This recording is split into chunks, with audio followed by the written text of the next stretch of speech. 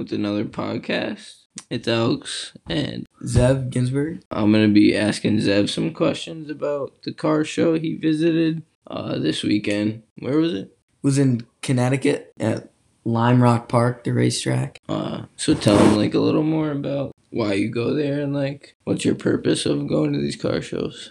So I'm a car enthusiast, and I really appreciate the cars that they put out there. And it's a great opportunity to see all the different cars imported from Italy that are all worth, $3 million plus. And it's just a great opportunity to see them because you probably will never see them again.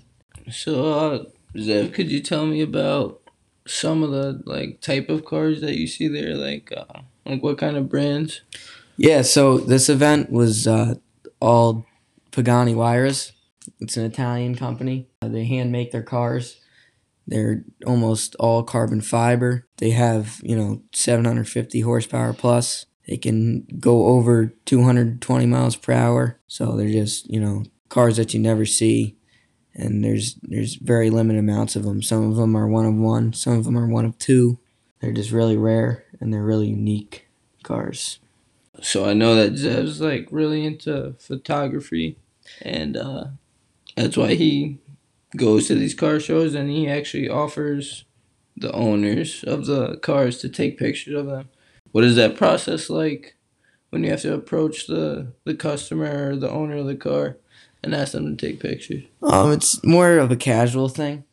So, it's not just me. There's plenty of other photographers there. And you don't even really have to approach the car owner. They pretty much have their cars there. They're going to expect to get, their cars taken pictures of. But if you do ask, it's just, you just have a conversation with them and, you can just set up a shoot and whatnot. Now, can you eventually get paid for something like this? Yeah, I'm sure you could. I don't do it to get paid. It's more of a hobby for me. But yeah, I'm sure if some people really like my work, I could eventually get paid, yeah.